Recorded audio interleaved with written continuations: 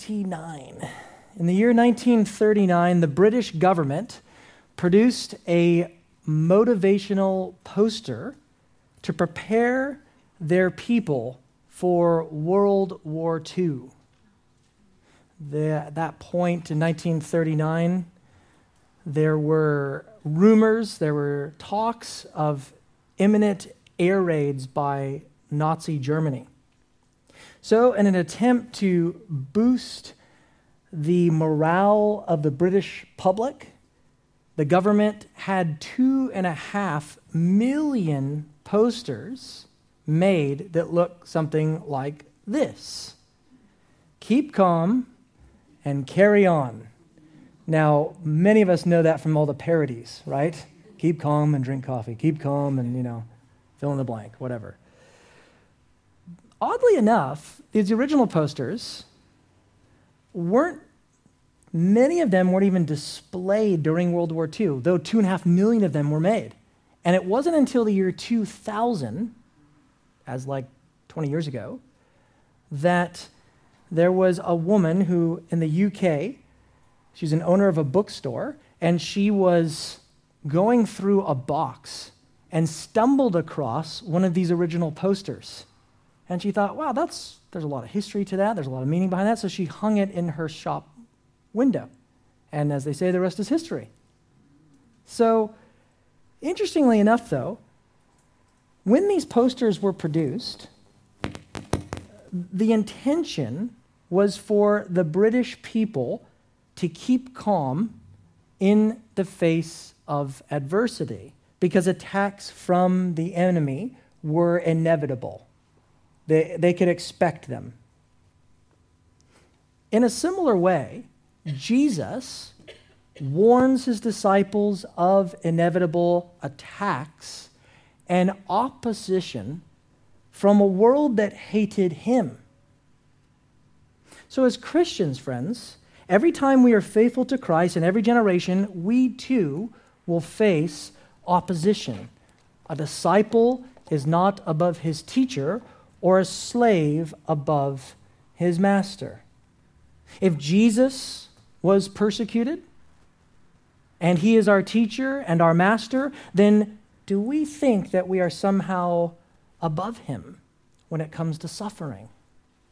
If you are going to participate in the Messiah's mission, you are also going to participate in the Messiah's rejection at some point. But that said, we're not to lose heart because of this opposition. We're not to lose heart or to spin out of control or panic or fall into despair. Several times in this short passage that Ezra just read for us, Jesus says, do not be afraid. Do not fear. Which is brilliant, actually, because what he does is, rather than just say, don't fear, he actually says it in a way with these catchy little proverbs. He gives us 4 truths, 4 catchy little proverbs that'll remind us to keep calm and carry on.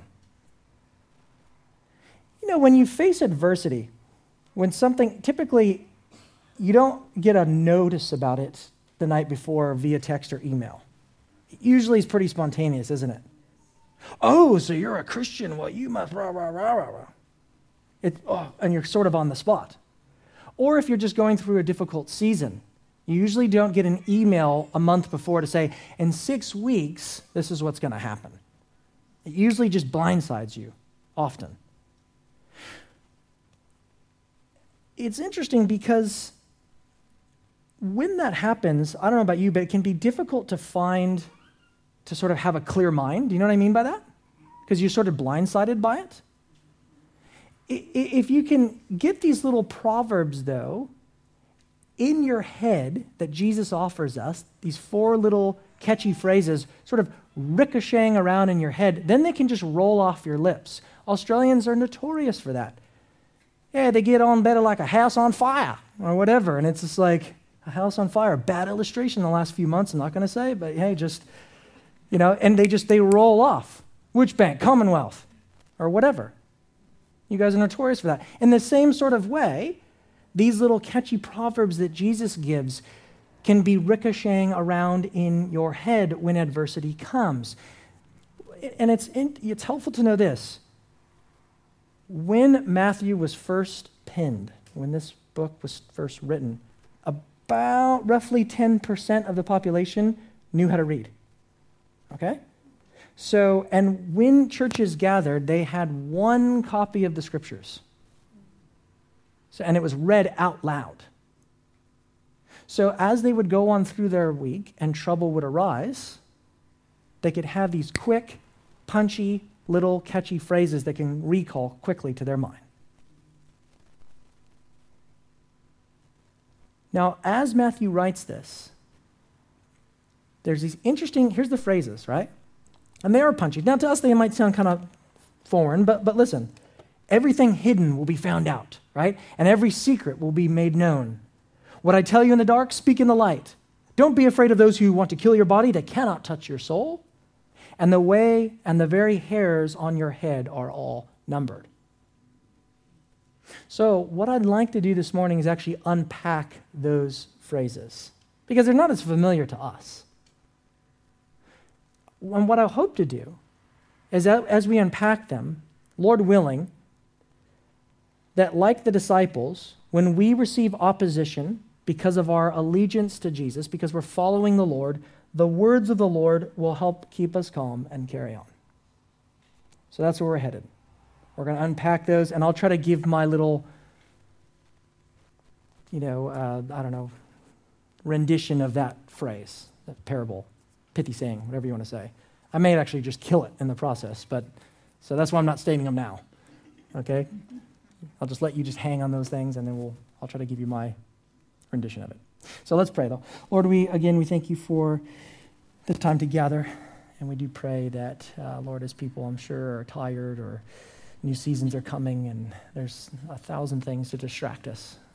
We pray now by your Spirit that we would be able to hear from you, and that you would continue to mold us and grow us as your children. In Jesus' name, amen. Have you ever heard the phrase, the eye of a storm? The eye of a storm. When a tropical cyclone hits, typically the center is where it's the calmest. But if you're in the eye of a cyclone, it might be somewhat peaceful-ish, but it's not over, right? There's more to come. Today's text is kind of like the eye of the storm. Last week was full on, if you were here. And if you read ahead, next week will be as well. This text that we're looking at this morning is surrounded on all sides by difficult commands and gloomy predictions. But meanwhile, here in the middle, we're able to catch our breath, as it were, for a second and get relief in the eye of a storm. Again, what comes after today's text is sobering and pretty unnerving. So Jesus provides these catchy slogans to set our minds at ease. Let's look at the first one in verse 26. Matthew writes,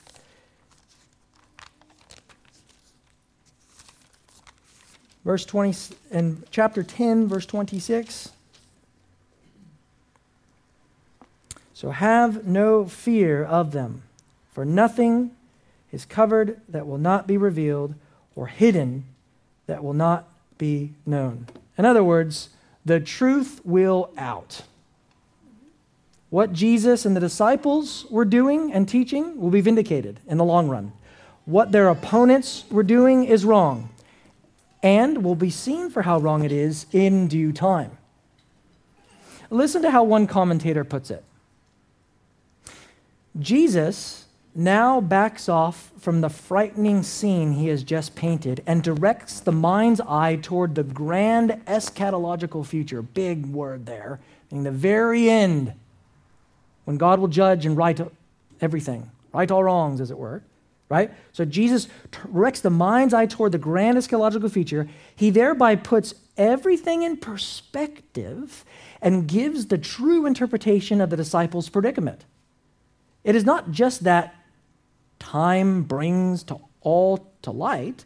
Rather, on the last day, God will see to it that the truth will be victorious. The truth will out.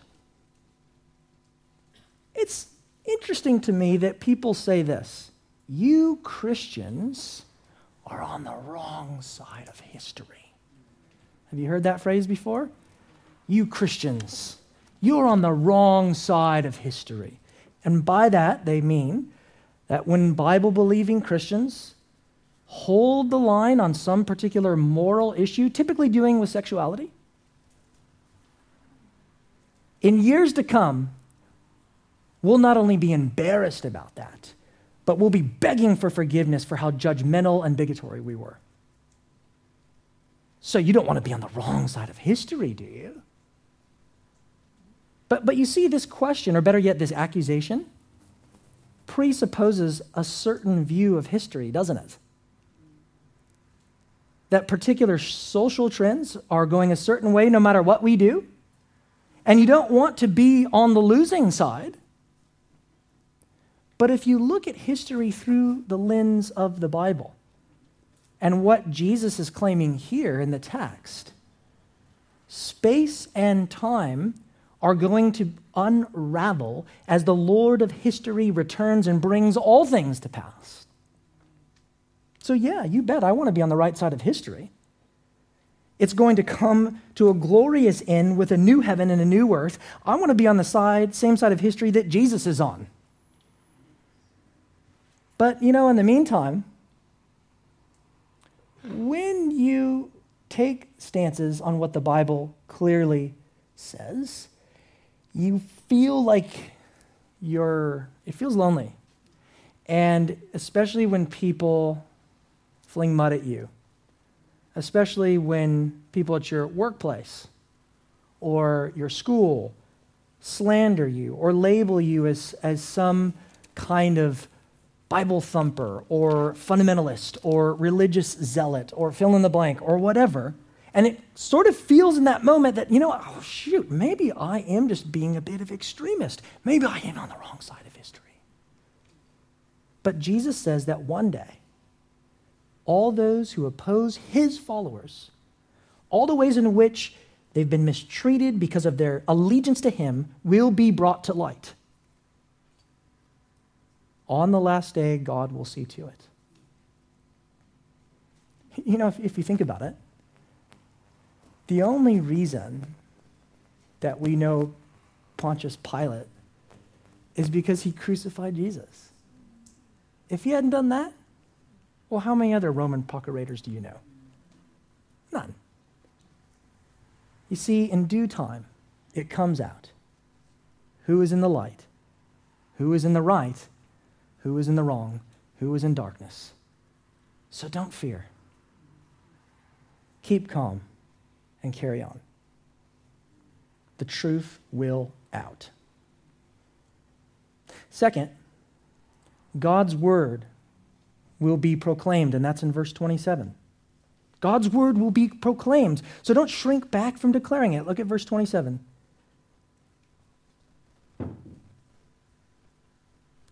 What I tell you in the dark, say in the light. And what you hear whispered, proclaim on the housetops. Interesting passage, isn't it? As we keep plugging along in Matthew, when we get to chapter 13, we're going to see the disciples are taught certain things by Jesus, but they have to keep it to themselves. Or at other times in Matthew's gospel, the Lord might heal someone and their response is, wow, you must be the Messiah. What does Jesus do? Shh, don't tell anyone. You ever come across that and thought, I thought that's kind of the point, man. Why are you telling, what's with the hush-hush? Well, part of the reason is the events of the crucifixion and resurrection were yet to come. And so the proclamation of who Jesus is had to wait until these events occurred. Once those events occurred, on the day of Pentecost, the truth of who Jesus is must be proclaimed everywhere, openly and courageously, regardless of how unpopular it is.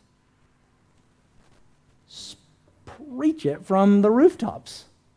In Israel, in ancient Israel, they had flat roofs, and you could access the roof either from inside the house very easily or from outside the house. When it was very hot, you'd actually go up there. It was a cooler place to be on top of the roof at night to sleep. And it was also a great place to make a public announcement because they didn't have social media back then, right? And if, let's say, that your son or daughter got engaged and you wanted the whole village to know about it, or let's say that, there was a baby that was born, well, a good spot to make a public announcement was right on your roof so that it could be heard by everyone in the street below. Good news isn't meant to be kept under wraps or hidden. It's meant to be shared. It's meant, in other words, to wear it on your sleeve. Speak out in the light. That is one of the hallmarks of Orthodox Christianity. We don't proclaim some things while holding back others. In other words, there's not something that we try to reel you in with, and then once we got you, sort of pop it out the end and say, oh, by the way, and we believe this, this, and this. What? Yeah, we do. That's what cults do. They try to reel you in, and then they'll spring their dirty little secrets on you at the end, or their little secret teachings. That is a deceptive and pagan way to do evangelism. Whereas true biblical Christianity tells you its view of the world up front. Evangelicals are open, honest, and unashamed about what the Bible says. They'll share it, teach it, defend it, even put it into writing and confess it corporately as a church. That's one of the distinctive marks of genuine Christianity. There are churches all over the coast. There are churches in Sydney. Sometimes people will move and they'll say, I'm heading to Sydney. Other people say, I'm heading up to Queensland. People have left this church and they'll say, I don't know if it's a good church or not. And my very first question is, well, what's its doctrinal statement? What does it confess? I could care less if they're nice people. Who cares? People in cults are nice people. A lot nicer than me, by the way. Who cares? What do they believe? What do they confess? Well, they don't really have one. Oh. Well, how do you know they're true? Well, they say they are. That's nice. Well, I sense that they're good people. Well, that's nice. You see what I'm saying? What I tell you in the dark, speak out in the light. Our truth, which is God's truth, is an open truth. So Jesus encourages us to proclaim it. The whole counsel of God, boldly and even in the face of opposition. That's the context. Remember, we're in the eye of the storm here. So keep calm and carry on because the truth will out. God's word will be proclaimed. And 3, your enemies can't ultimately harm you. Your enemies can't ultimately harm you. Look at verse 28. And do not fear those who kill the body, but cannot kill the soul. Rather, fear him who can destroy both soul and body in hell. For those who take risks in business or warfare, there is a common principle, and that is this. Those are, if you're in the military or if you're in business, or even if you own a business, you'll often sit down and try to calculate and try to figure out and try to discern, okay, what is the worst case scenario, right? If this thing turns pear-shaped, what is the worst case? And if you can work out what is the worst case scenario, if you can sort of try to plan what to do if this occurs, then you'll take the risk. Well, what's the worst case scenario that can happen to you here on this earth, even in persecution? What, someone kills your body? That can't harm your soul. Your soul lives on. And God is sovereign over all things. Look at verse 29. Are not 2 sparrows sold for a penny? And not one of them will fall to the ground apart from your Father. But even the hairs of your head are all numbered. Fear not, therefore, you are of more value than many sparrows. In the ancient Mediterranean world, there were small birds that you could purchase for a meal, and they were cheaper than chips. Nobody gave a second thought to these creatures. They were sold each day at the shops for a penny. But you see what Jesus is saying? If the Heavenly Father cares even for the most insignificant creatures, the little sparrow who falls from the tree does so because God has ordained it, how much more does he care and watch over his children? There is no enemy who can separate you from the Father's love or undercut you from the Father's watch care. That no one can snatch you from his hand. There's nothing that can happen to you apart also from the Father's will. Wasn't this Jesus' outlook as well? Do you think this is just what is Jesus? What happens when he gets arrested? He's, somebody help me. I didn't see this happening. This just totally blindsided me. Things were going so well, and now I'm getting arrested. No, what does he say in John 19? He says, you would have had no authority over me at all unless it had been given you from above. This is the way every one of his followers can respond to every dark providence that comes their way. This could not have happened if it had not been appointed from the Father. So don't fear. God is in control. Whatever comes to pass has been ordained by him.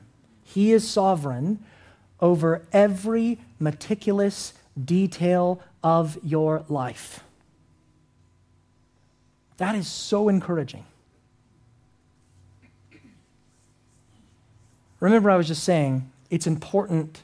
Remember the people that leave the church and they say, I'm going to go check out this church. And I say, put a circle on a whiteboard and tell me in that circle what they believe, what they confess to be true about the Bible and about Jesus. Well, do you know that for years there has been Christians that have thought those same things, have got together, sat in a room and said, we should have some kind of parameters around who we are as Christians and what we believe, et cetera, and we're going to call it a confession of faith, right? It's a really good thing.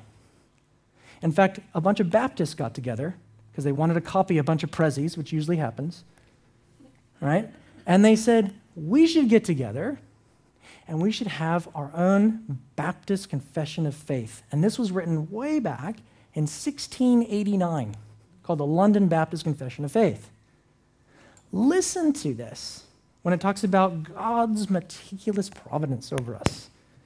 It says, God, the good creator of all things, in his infinite power and wisdom, does uphold, direct, dispose, and govern all creatures and things, from the greatest even to the least. You hear where they're getting that language, right? That's from this text. By his wise and holy providence, to the end for which they were created, according unto his infallible foreknowledge, and the free and immutable, unchanging, counsel of his own will, to the praise of the glory of his wisdom, power, justice, infinite goodness, and mercy. Amen. That is super rich. And if you want to check that out, you can just Google it. Put that on your fridge. That's a good way. When you get kicked in the teeth, brand that on your head. Not literally. Because guess what? When you get kicked in the teeth, and you will, in this world, your emotions, you're by nature, we are sinners. And by our emotions, we're going to be like the fool in the shack who curses God. That's not a biblical view of the Bible. What do people do? If I'm talking about The Shack, by the way, this old heretical novel, sorry, which this guy loses his child, which is a sad story. It's a novel. He meets God, who's a woman, and then curses God out because of the trial that happened in his life. That's not, what do we see? What happens in the Bible when people meet God? Woe is me, I'm a man of unclean lips. You don't say, I've got some choice words for you, buddy. God is holy, holy, holy. When you get kicked in the teeth and trials will come, it's helpful to have a framework of who God is. And friend, listen, as a church, to be reminding each other of these truths. I need to hear that when I'm going through trials. I don't want to hear, oh, God is just, he wished he could help you. He really wished he could help you. If he could, he would. He can't because, he doesn't get involved in, come on. I want to hear these sort of truths coming out to saying, the sparrow falls, God has ordained it, God has ordained everything that comes to pass in your life. That God is sovereign over everything. Remind me of those things. I want to be bowing in worship, not in my own sinful nature, responding, oh, let me tell you, God, let me tell you who come on. But I have a propensity, a proclivity, like all the rest of you, when trials do come, to shake my fist at God, to be angry, to think I'm going to have choice words with him when I get to heaven. I want to be his servant who says, woe is me, I'm a man of unclean lips. God, you are holy, holy, holy. So, be calm, stay calm, and carry on. God is sovereign over all things. So those are the 4 proverbial nuggets from Jesus in which we're commanded not to fear. But, did you notice he tells us who we should fear? In verse 28? We'd be remiss if we didn't catch it. Verse 28, and do not fear those who kill the body. Yet we got that. But cannot kill the soul. Yep. Rather, fear. You see that?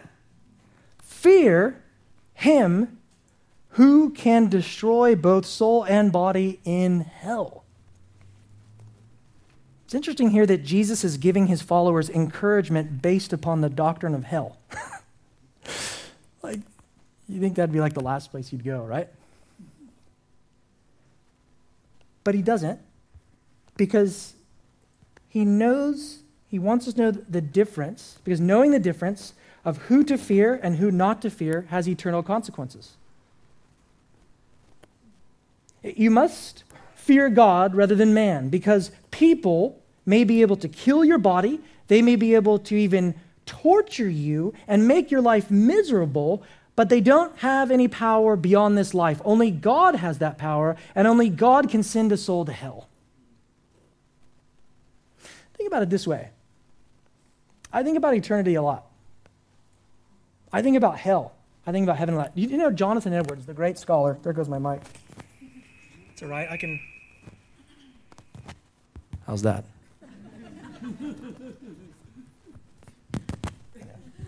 come over it. Can I just put it in my pocket, Andrew? There we go. It's going to be, oh man. That's what I get for wearing this Britney Spears mic. I just be yelling every week.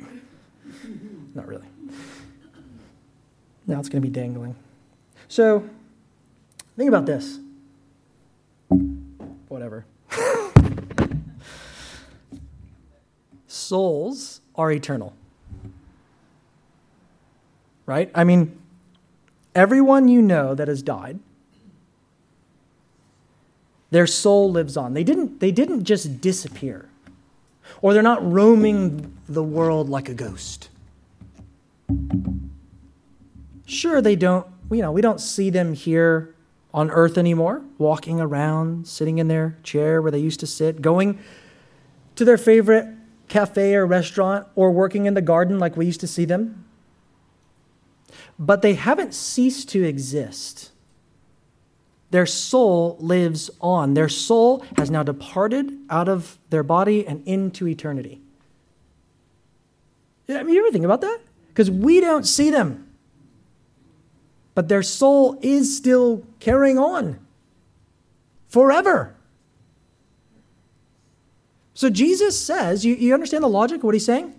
Don't fear the people that can kill your body, because that's all they can do ultimately. Fear the one who has the power to throw your soul forever into hell. What's the worst you could get this next week? The coronavirus? That would be terrible. And I pray that doesn't happen to anybody. But when your soul departs, you don't take the coronavirus with you. You understand? The most important thing, and the most important person you should fear here, is not your body, not this life. The scariest thing is not getting the coronavirus. The scariest thing is being a sinner falling into the hands of an angry God. That is much creepier because, like I said, many of you too, you won't be with us in 10, 15 years from now. Your soul will, though. Your soul is going to continue to carry on. Are you ready to meet God? If you were to die this week, some of you may, I hope not, but everyone in this room is going to die. Every one of you, unavoidable. And when you stand before God,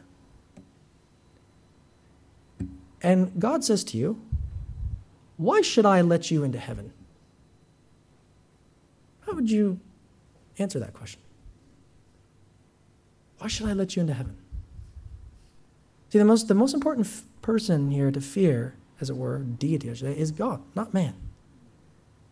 Scariest thing in the world is not our body getting diseased or the toilet paper running out.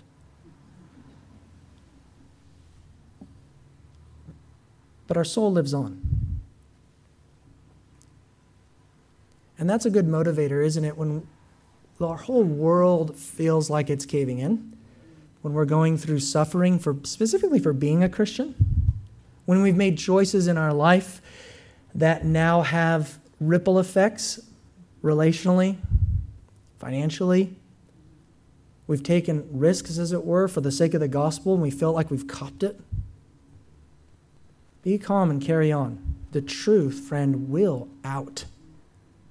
God's word will be proclaimed. Your enemies can't ultimately do anything to you, and God, your heavenly Father, is sovereign over all things. So fear not. Hopefully that's been encouraging as we've been in the eye of this hurricane. Next week, buckle your seatbelts. Let's pray.